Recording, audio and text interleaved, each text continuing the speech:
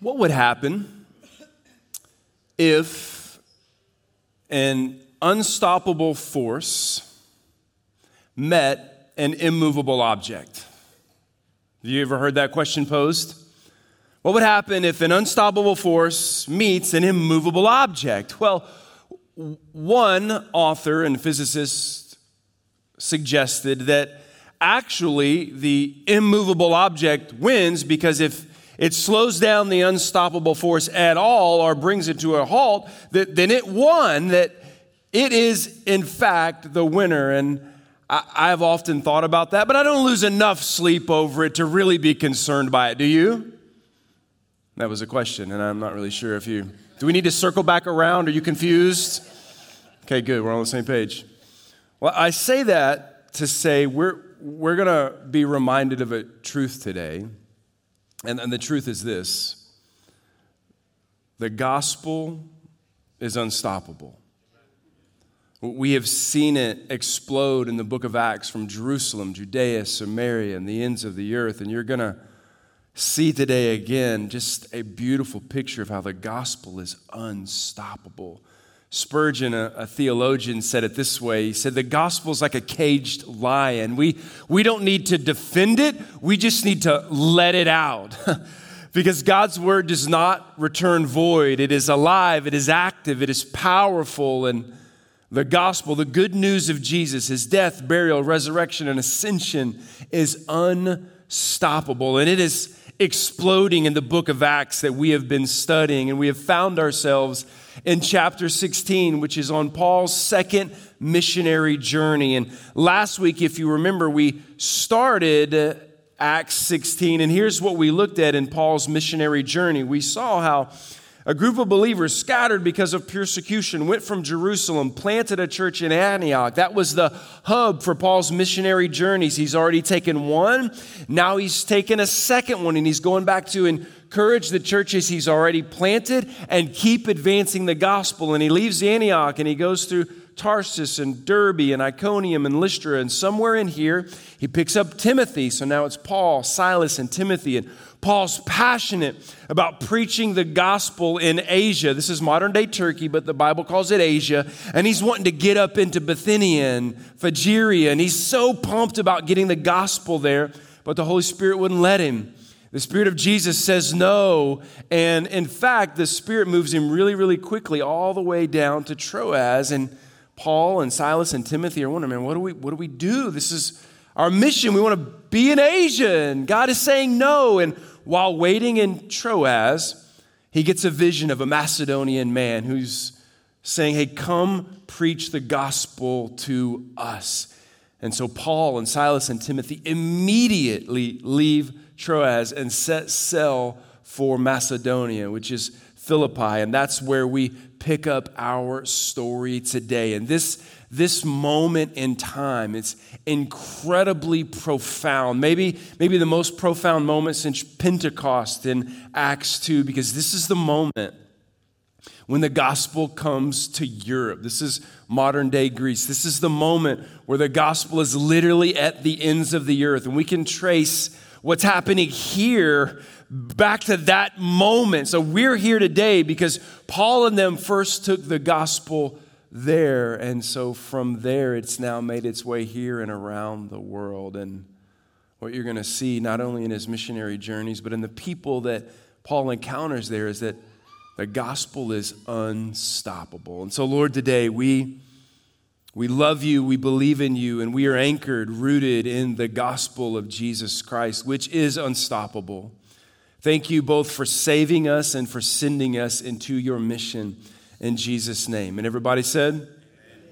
So grab your Acts Scripture Journal, flip to Acts 16. We're going to pick up in verse 11. And I'm going to tell you a lot of this story today, but I want you to have your Bible open and follow along. And I will specifically read some of the verses, but from verse 11 down towards the end of chapter 16, I just want to tell you this story because Luke is a magnificent writer, and there's this incredible arc and story being written here. And so as they enter into Macedonia, they're actually in Philippi. And Paul and his boys, they're out and about on the Sabbath, and they're looking for a place of prayer. That's people who would be gathered for worship on the Sabbath. This was Paul's custom, and he would start preaching there. And in verse 14, instead of finding what he imagined, he happens upon a women's prayer meeting, and you meet this woman named Lydia. And Lydia is really fascinating because Lydia, the Bible says, is from Thyatira. Now check this. That's actually in Asia, the place that Paul had been so desperate to preach all along, but she's actually in Philippi. And the Bible tells us she's a merchant. She's a seller of purple goods, which means she's probably very, very wealthy. And Philippi is perhaps the location of where she is on business. It's a major trade route. And it says that she is with these women at a prayer meeting, and she's a God-fearer, which means that she had interest in the Jewish scriptures and the God of the Jewish Bible. So she's observing the Sabbath. She's seeking truth, and she's gathered with these other women praying and studying the scriptures. And Paul just walks in and interrupts them. And I'm not sure why they let him interrupt or what prompted him to have that much courage or conviction, but he just stumbles in. It's like, hey, can I interrupt y'all for a minute? And they allow him to speak. Now, maybe he shared his knowledge of the Jewish scriptures.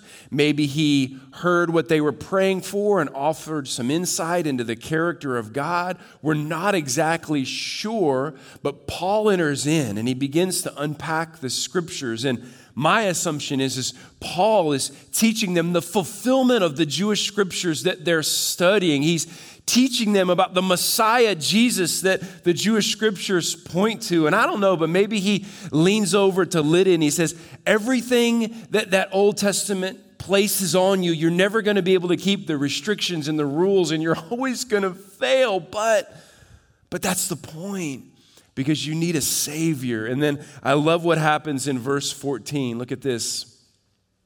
Speaking of Lydia, it says the Lord did what? We can't save people, church. We're faithful with the gospel, and God must open hearts, but the gospel's unstoppable. And so the Lord opened her heart to respond to what Paul was saying. And after she and her household were baptized, look, she urged us, Paul, Timothy, Silas, if you consider me a believer in the Lord, come and stay at my house. And she persuaded us.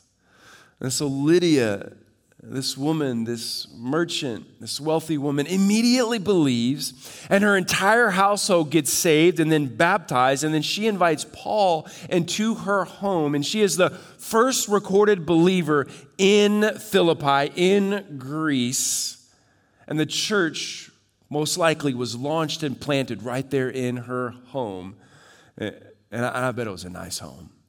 Probably had a hot tub, a view of the mountains.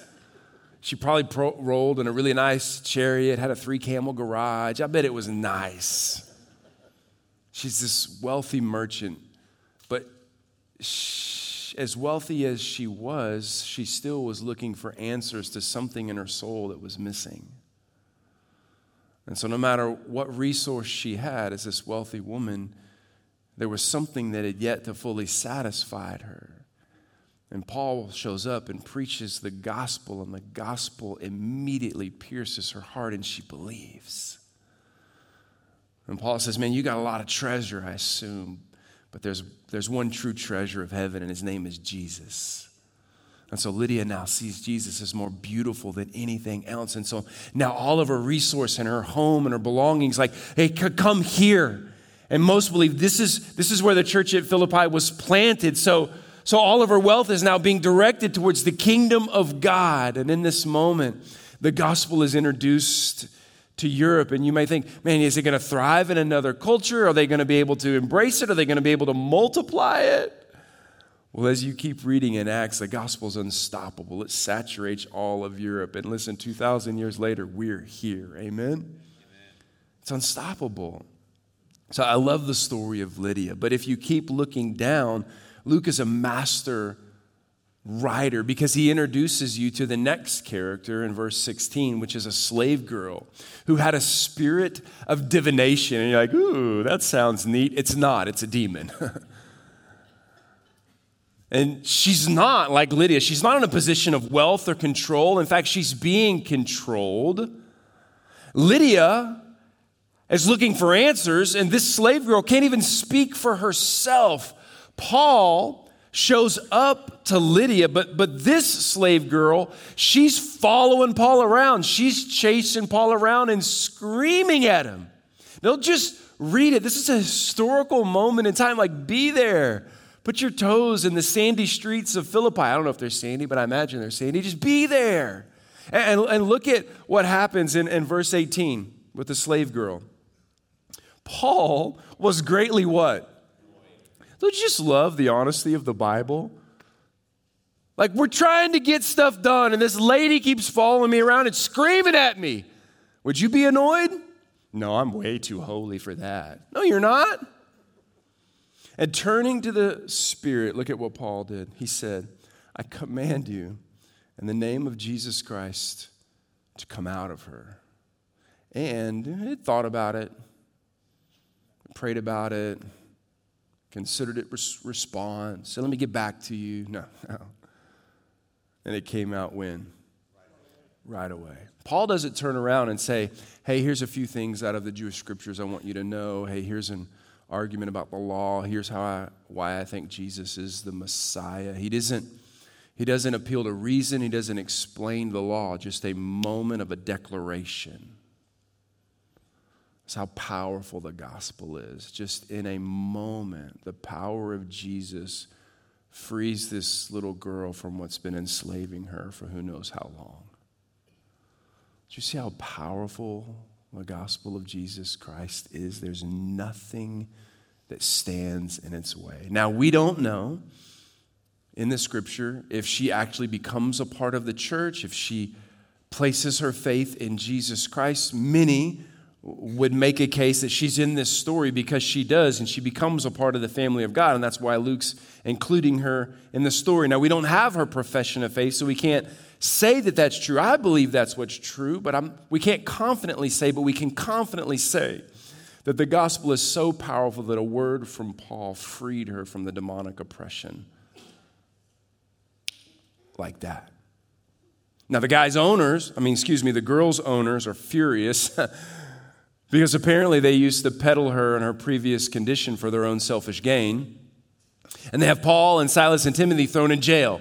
Now, what they don't know is Paul's a Roman citizen, so have them beaten, put in stocks, and imprisoned. And so now what? Could you imagine what it would be like to want to be preaching in Asia, keep hearing no, finally get a call to go to Philippi. You go to Philippi only to find yourself in prison. You might have a bit of pout, wouldn't you? Might want to cry and mope just a little bit. Nobody? Come on. Anybody? God, I wanted to be in Asia. You bring me here, and now you put me here in prison. Stop believing that just because you follow the Lord's will, it doesn't mean hard things won't happen. Like, who told you that? And where did you read that? Quite often, you're called to suffer right alongside what the Savior did. And so they're there, and they're in prison. And I love their response. Look at verse 25. About midnight.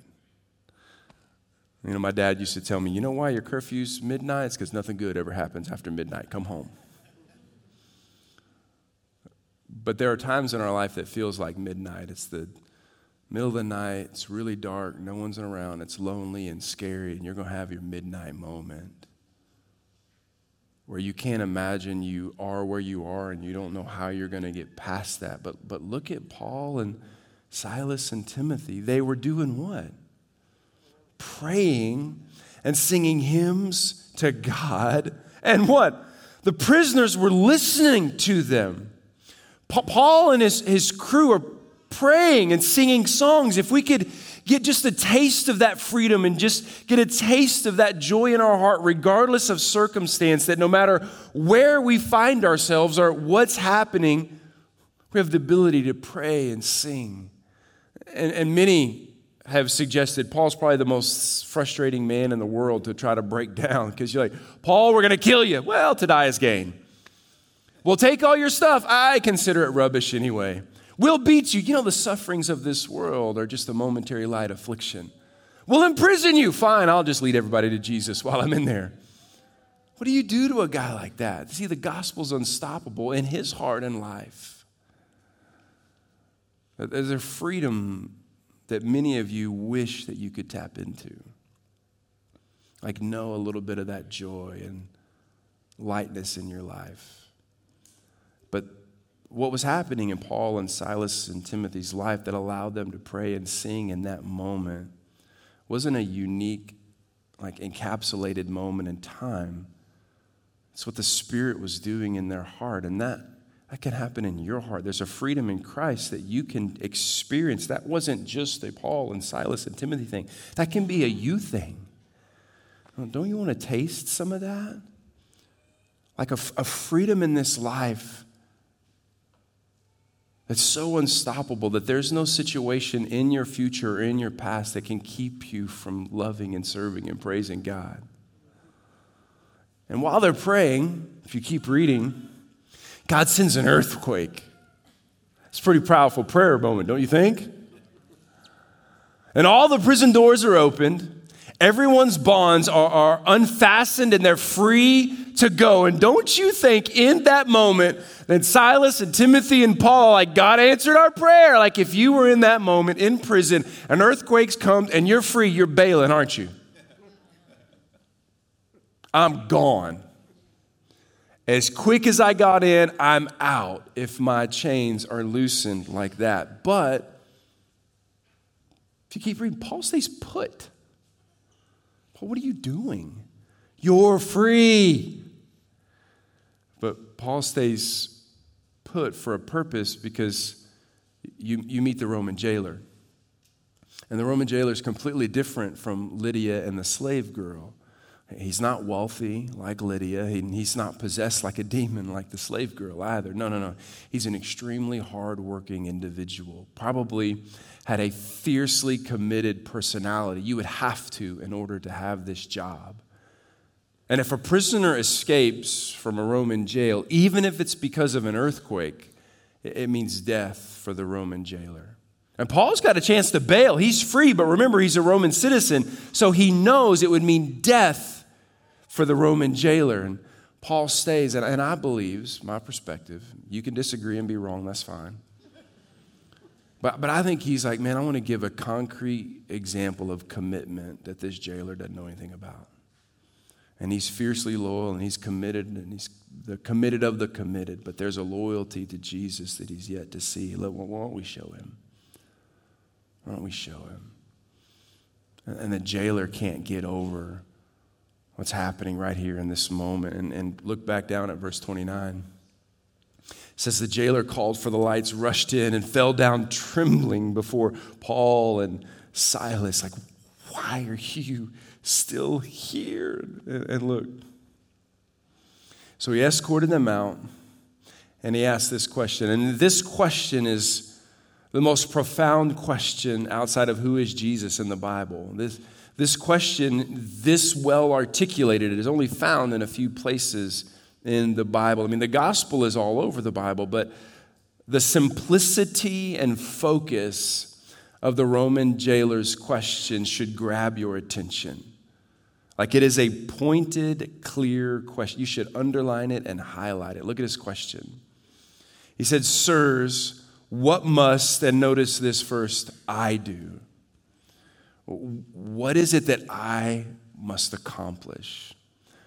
What list do I need to complete? Remember, he's fiercely loyal. He's committed. He's a dedicated man. Tell me what I need to do. What training do I need to go through? What accomplishments do I need? What do I need to pick up? What do I need to put down? What do I do? What do I do to be saved? What must I do to be saved? What a brilliant question. It's a question that some of you have asked at a point in your life. It's a question I've asked. It's a question some of you have never asked, but you need to. What must I do to be saved? And I love Paul's answer because it has a powerful precision. Look at it. So they said, do what? Believe in the Lord Jesus Christ, and what? You will be saved. Roman jailer, you don't have to there's no action required. There's nothing you bring to the table. There's nothing you need to pick up or let down. Believe. And that belief is the most beautiful and glorious step you could ever take. And it's also the hardest because it's an admission that you are broken and in need of a Savior, but it's also an admission that you can't bring anything into that moment to help. So it's like a weakness. It's a struggle that's so beautiful and what you desperately need to believe that Jesus is who he says he is. He did what he said he could do for you. That Paul in another place would write, while we were yet sinners, Christ died for us. There's nothing that we have to do. It's just believe that it's already done. And so the Roman jailer, if you go on to read, believes, and his entire household believes, and they're all baptized. These three stories Luke weaves together as this powerful picture of how unstoppable the gospel is, because this is how the church at Philippi begins. This is the church that Paul writes the letter to in Philippians. If you love reading the book of Philippians, these are the people that he's writing to and perhaps are on his heart when he's penning that book. You've got this wealthy Asian woman, perhaps a demon-possessed Greek slave girl, and a Roman jailer. It's a beautiful picture of how the gospel changes people from all ethnicities and backgrounds and socioeconomic statuses. Well, one author said it this way.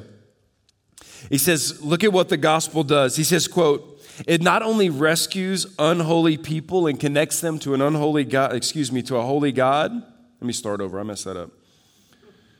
It not only rescues unholy people and connects them to a holy God, but it takes people who would never do life together and makes them family. End quote. Isn't that good? It's because the gospel is unstoppable. You've got to get 2023 out of your head. There was nothing in this first century world that would have allowed these people's lives to intersect. In fact, the social barriers and societal norms were so significant, it would have kept their lives very, very, very far apart. That there's nothing in man's power that could have put their lives together with a common purpose and a common bond, but enter the gospel. And not only did the gospel apply to each of their lives, wealthy woman, you still need more than that. You need Jesus, yes. Demonic oppression, freed and liberated. Fiercely committed, hard-working guy, but your hard work's not going to get you into the kingdom of God. You still need Jesus. And it not only saved each one of them, I believe, but put their lives together in such a way that the body of Christ gives you a picture that nothing else can. It's beautiful. And so there's two questions really that I have for you that I want you to consider as we wrap up our time together. One, have you ever really wrestled with the Roman jailer's question? Or maybe you've come to church for a long time, but have you ever wrestled with the question, what must I do to be saved? I remember, 27 years ago, sitting in the balcony of a church, gripped with that question. What must I do?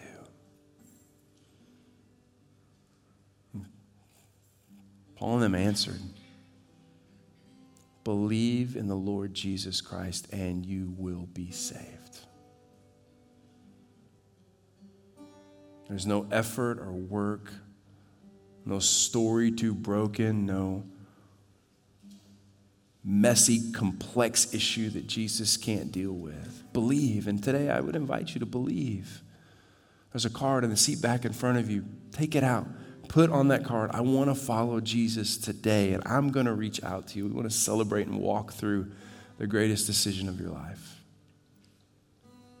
So I want you to consider that. That's one. Two, For those of you that belong to Jesus, when you read the rapid expansion of the gospel in the early church and you see how the gospel is unstoppable,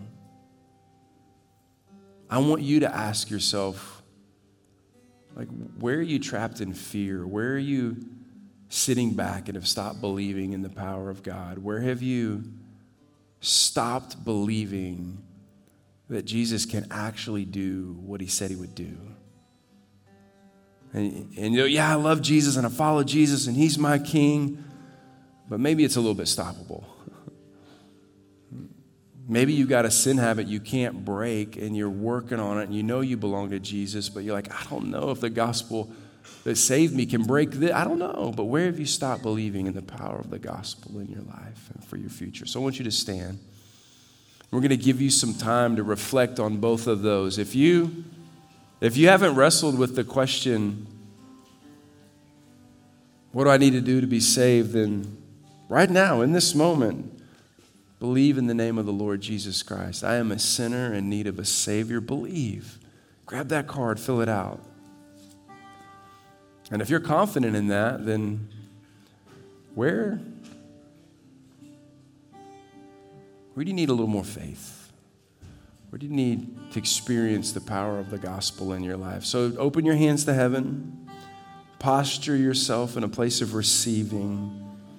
We're going to give you the next 90 seconds, you and the Lord.